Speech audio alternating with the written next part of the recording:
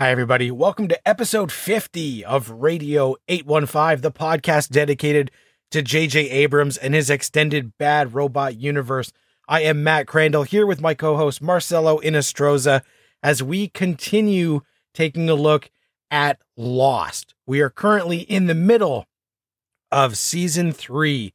Today we are going to be talking about episodes 14, 15, and 16 as things start to get weird and the Others storyline is expanding.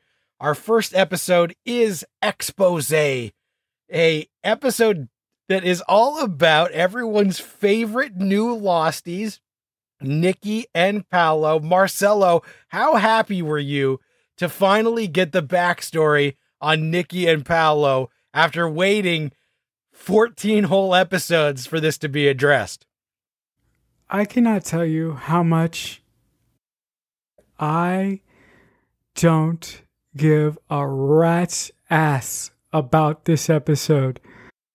There is only one thing of substance that came out of this episode, and there might be two, but I can't remember right now.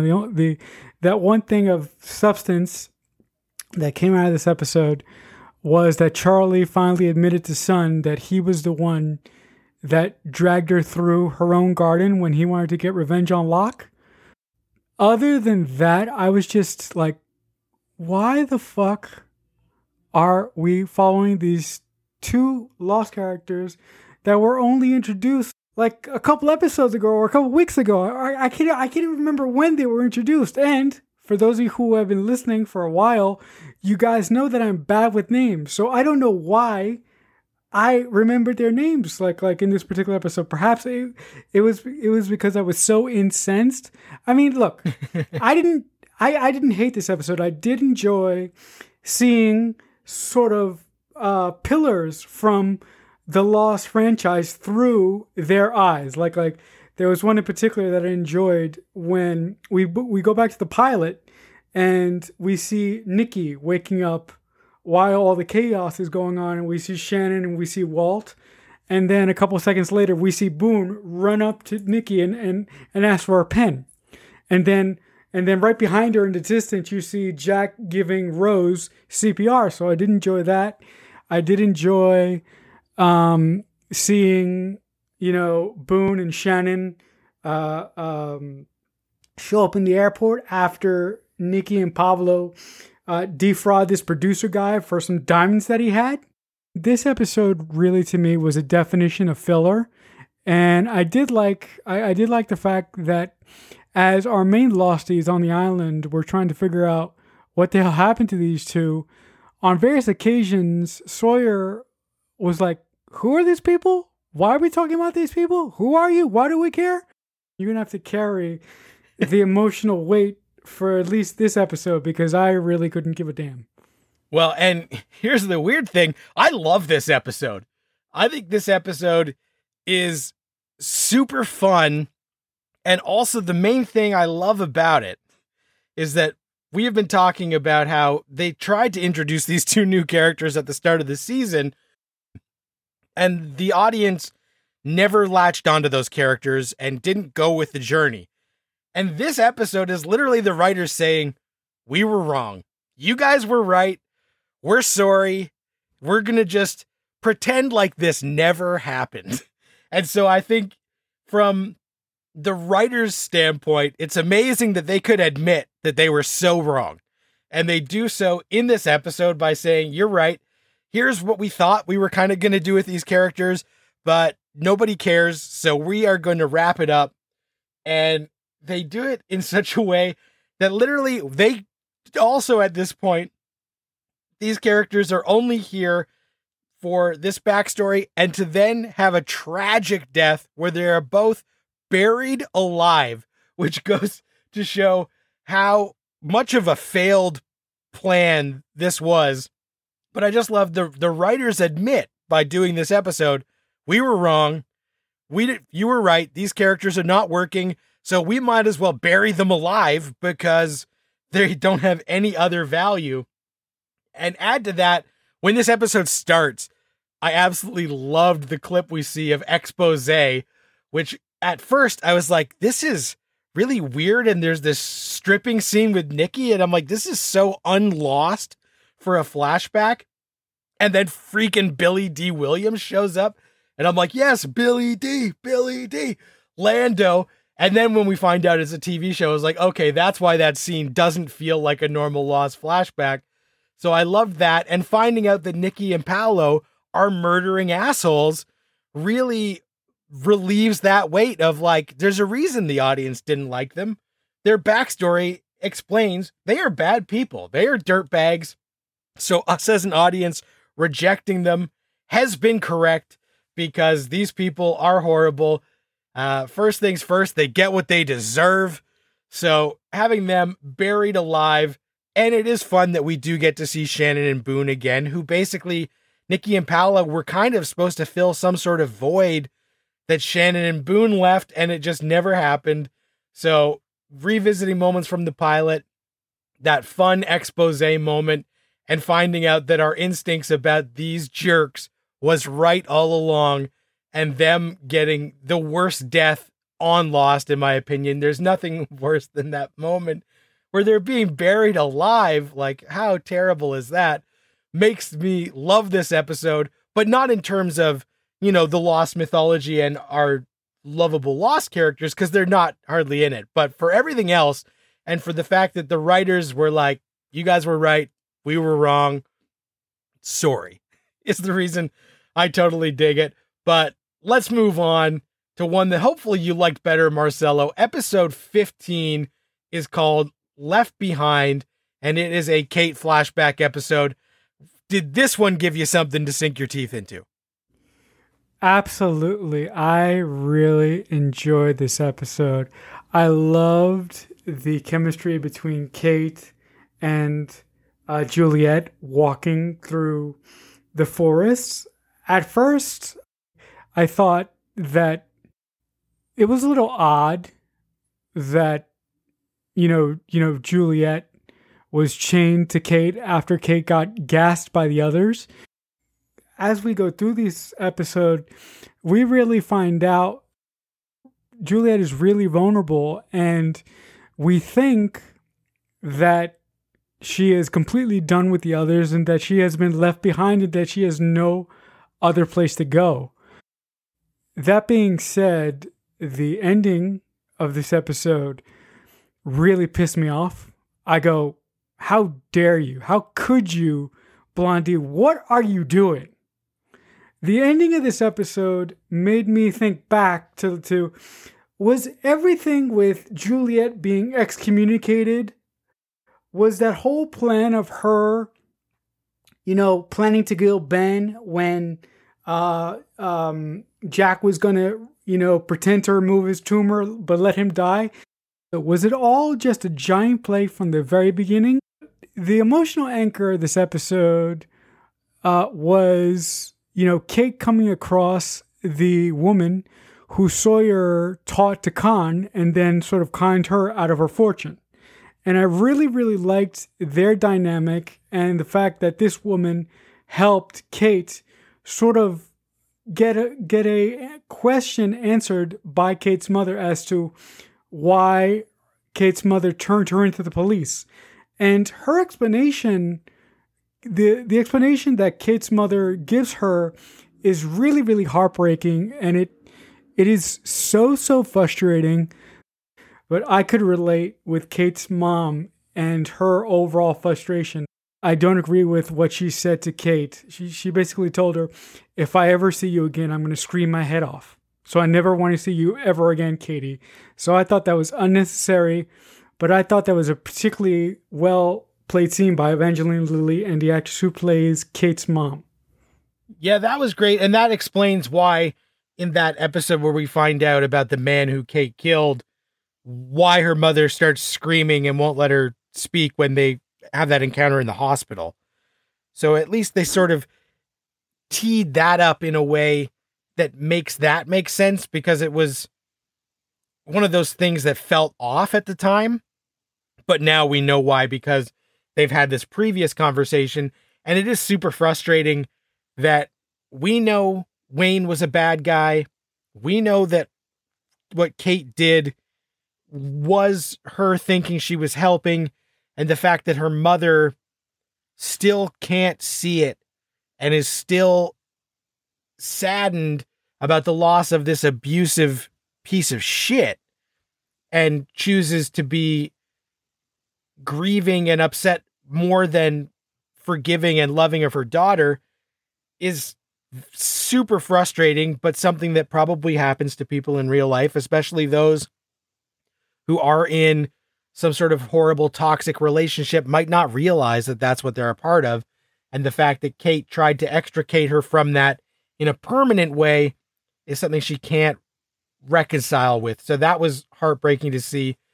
And the highlight of this episode definitely is the Kate and Cassidy storyline, because when we catch up with Cassidy, at first, I love that she's still doing low-level cons that Sawyer taught her. So even though she's been burned, this is after James has stolen all of her money, she's still using the tricks that he taught her. And this, like, two criminals on the road together and sort of like a code of honor amongst thieves, I really love when they are hanging out. And of course, she does have a talk with Kate about being pregnant and the man who stole her money. And Kate says, like, you know, you should get him locked up. And I love that this is sort of the impetus for Sawyer getting found out and getting arrested and getting put in jail like we saw a couple of weeks ago. So how those threads are starting to tie together was something I really liked. Overall, I like Juliet in my mind, in memory, but like watching this, I don't care for her at all on the rewatch so far, which I think is only because still we're questioning her allegiance, and Elizabeth Mitchell is great, but in these flashbacks, like where she's handcuffed to Kate, I just find her annoying when I'm watching this again. And I don't know that I felt that way the first time. And it's probably the baggage of everything where I know where we're heading. Like, I still like her, but I do find her character to be frustrating and kind of getting on my nerves more than I thought I would, which is a little bit of a surprise to me. Do you think that Juliet as a character got better for you when she got together with James? Probably. And I think even the end of the next episode that we're going to talk about in a couple of seconds adds like another layer to her, but there's something about her in this rewatch that's just rubbing me the wrong way. And I honestly can't remember if I felt this way at the time or not, because I'm trying to separate the fact that I love Elizabeth Mitchell and this character from the rest of the show out of the equation for now. I'm not sure. Before she was introduced, I was hinting to her as a character for episodes. If you listen to our earlier episodes, I was referencing a woman that was going to make James right. So I do understand where you're coming from. But to me, all these lovely turns where she does these things that make us think about her allegiance and what she's ultimately driving towards, specifically in this batch, for some reason, it worked for me. John Locke, he is a moron. Like I said last week, I'm like, dude, whatever happens to you now, it's your fault and you can't blame anyone. You are so focused on believing that you are self-important that is going to be the end of you. John's behavior, for the brief second that we saw of him in this episode, I was like, man, I'm done with you. I'm done. Right. One of my favorite scenes of this episode is that moment where Locke comes to say goodbye to Kate. And it is frustrating because the last time we saw Locke was when he was shown that his father was on the island through this magic box. And then now we see him and he's like, goodbye. Like, it's been nice knowing you. I tried to, see if you could maybe come with us or like be part of this gang, but they know all about your past and they told me everything about you. And, you know, they are not as forgiving. So like they think you're not a good person. And Kate's taking it in. She's like, what the hell? Have they brainwashed you? And he says, no, like they have not. I'm one of them now. Like, I don't want to leave this island. I want to stay here forever.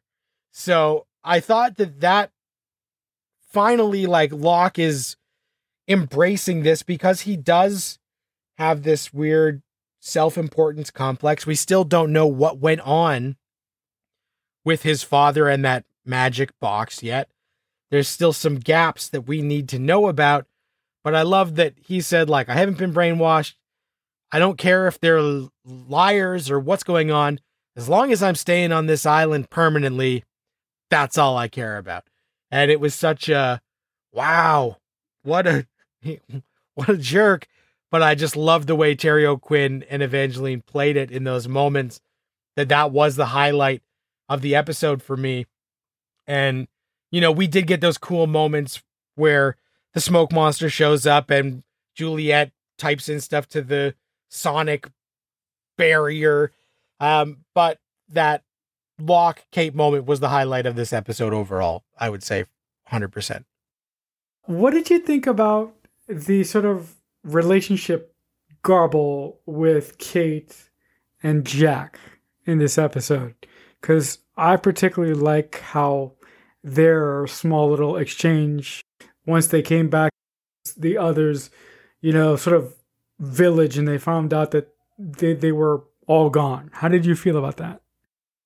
The Kate Jack dynamic going forward in these couple of episodes is fairly interesting because she now knows that Jack knows, and that when Jack found out about her and Sawyer, it was like a heartbreaking moment. So she has to reconcile with the fact that she knows that she has hurt him, but she still does have these feelings for him, and it wasn't meant to, you know, cut him down.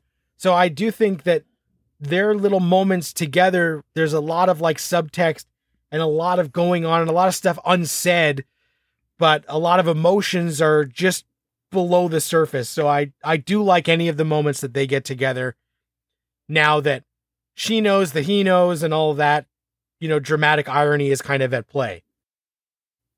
Our final episode for today's podcast is episode 16, One of Us, a Juliet flashback. Marcelo, when you're watching One of Us, did you see the end twist coming? Did you know that was how this thing was going to go down as you were watching it? Oh, hell no. What happens at the end of this episode really makes me question everything that Juliet has done on a character basis from the very beginning. Because, you know, being that she was excommunicated, everything that she went through with Jack about trying to convince Jack to kill Ben in a roundabout way as he was trying to remove the tumor from his spine. But, you know, that's the thing that I like about the Juliet character in this rewatch, that her motives to this point, at least to me, are unknown. Granted, I know where she ends up and I know where she's going, but I like all the twists and turns that the writers are giving her character, and they're still making me question if she's a really good person or not. And I'm enjoying that, unlike you, where you seem to be getting a little bit sort of frustrated and latching on to her character. I've been latched on to her character even before we knew she existed. So I think on that basis alone, I'm having a little bit more fun with her character than you are at this point. And I think part of the reason that I'm not loving Juliet this time through is that I do despise, in a lovable way, Ben. And here she still feels like Ben's puppet. So she hasn't really come into her own. This episode does provide some more of the emotional stuff that will help me come around to Juliet in the long run. But that final scene where we find out that everything that has happened with her being left behind, Claire getting sick, her in this position to try and get in with the Losties has all been orchestrated by Ben. It is a plan thought out to the minute detail that before all of the stuff went down with the gas masks, this was all part of the plot. Juliet is still in with the others. She has not been chucked out. So that pisses me off, but because of these flashbacks, we start to learn a bit more about why she might be willing to double-cross everyone that we care about in an effort to hopefully get home to see her sister Rachel and the kid that she has never met that Rachel had. So I thought that was interesting, and I do like that moment where she is shown the video where Richard is like live streaming at a park. And she's, breaking down because it's so emotional that she has been held captive here and been taken on such a roller coaster where Ben says, your sister has cancer again. She's going to be dead unless you stay. And if you stay, Jacob will take care of it and your sister will be cured, but you can never leave until this work is done. And she agrees, but we still wonder because we can't trust Ben at all. And even in this episode where she says you had to have been lying about being able to cure cancer because you have cancer. Well, we wonder, did her sister's cancer ever come back or was that BS? Are they falsifying medical charts the same way that they can falsify pretending that they are savages living on the island? There's so many questions about what's going on with the others that it raises that it's tough to sort out what is true and what is a lie as long as Benjamin Linus is in the mix. Now, did you like seeing that Juliet actually had a relationship with Goodwin, who we know is dead and buried as a result of stuff that we saw last year? I really saw Juliet's anguish in this, particularly in the flashbacks. Once she gets to the island and we see Goodwin and we see my favorite Canadian in Lost History again. I was listening to you talk and I was like, you know what? Maybe Juliet kind of knows what she wants out of this situation, but she isn't physically, mentally able to outwit this son of a bitch called Benjamin Linus. Because we know that there's somebody else behind Ben, but Michael Emerson plays the character in such a way that he is slimy, he is untrustworthy, but he plays it with a monicum of sincerity that makes you believe that, oh, there's something off about this guy, but something makes me want to trust him, and something makes me want to believe that he's telling the truth.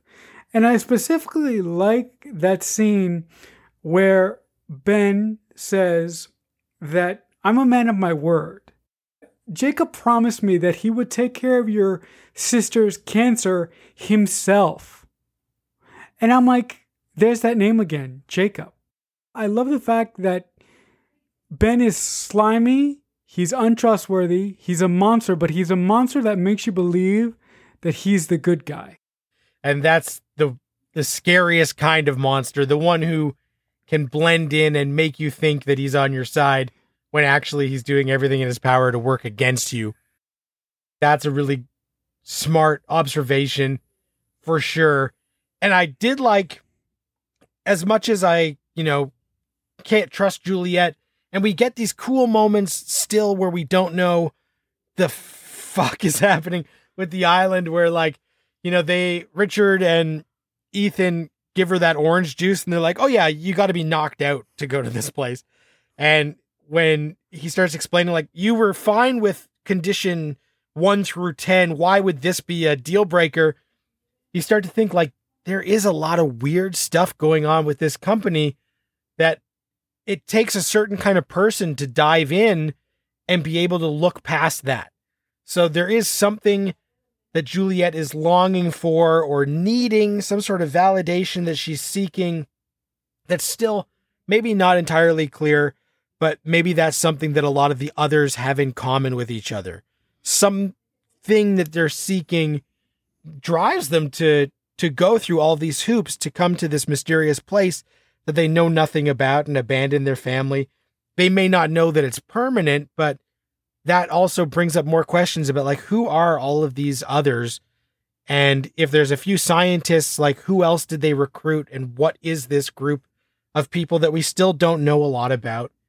Highlight of this episode is probably just the great moment where Jack comes back for the first time since being gone all season. And everybody's like, Jack. And those great moments where, you know, him and Sawyer see each other and they shake hands, but then they do hug, and Kate and Sawyer have a moment, and it's like, okay, you know, now our core is back together, moving forward. We are converging these storylines that for 16 episodes, everyone has been scattered.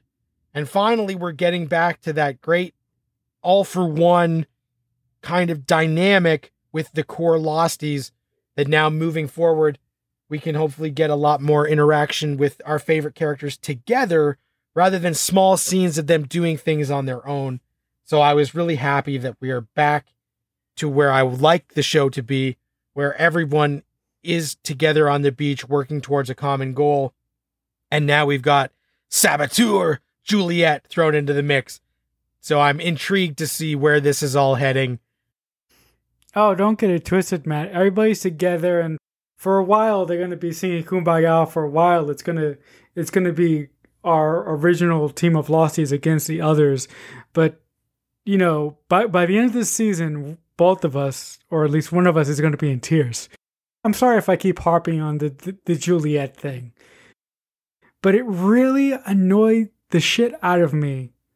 I mean, it's taken me this long to realize. It's taken me listening to you talk about how this betrayal, it really annoyed the shit out of me that after everything that Ben put her through, why would she continue to trust this asshole? And maybe the reason why she continues to trust this asshole is what I just said, is what I just said a few moments ago, but that to me is a hallmark of good writing and good storytelling. So I am just enraptured to see what the hell happens next. Granted, I don't know what happens next. I know the major points of where we're going, but I don't know what's going to happen in the next couple episodes. So I am really, really looking forward to finding out what Juliet hopes to gain by being a spy for Ben with our Losties, because I'm like, what can you hope to gain out of this? What can Ben possibly give you that is tantalizing enough to betray these people who have gone to bat for you, specifically Jack? So what did he dangle in front of your face? What is it? When Ben is a guy who has been using the carrot and the stick for so long and relying mostly on the stick, that you just wonder, is she only doing this because that carrot, she doesn't realize that there's any other carrots out there, and maybe by the end of this season, or hopefully sometime soon, she will start to realize that Ben's not the only way off the island. There might be other options to get her ultimate goal that would make her settle in and not be such a turncoat who's gonna break some hearts on the island. So I think that brings us to the end of this batch of episodes. In those final moments with Juliet, where we find out she's a turncoat, Ben says, "I'll see you in a week." So tune in to our podcast in a week to find out what the hell Benjamin Linus was talking about as we continue our journey through Lost Season 3. On the next pod, we will be talking about episodes 17, 18, and 19. So if you are watching along, those are the ones to watch. If you have any comments or questions for us, we are on Twitter at JJUniverse815, or you can use the hashtag Radio815. We will read your comments or questions on the show. If you want to reach out to me, Matt Crandall, I am on Twitter at Matt Crandall. Marcelo, Twitter is a great spot to reach out to you. What's your handle on there? If you want to reach out to me, I'm at QuickFanatic88. All right. So that'll do it. Thank you very much for listening. We appreciate it. Until next time, Radio 815 over and out.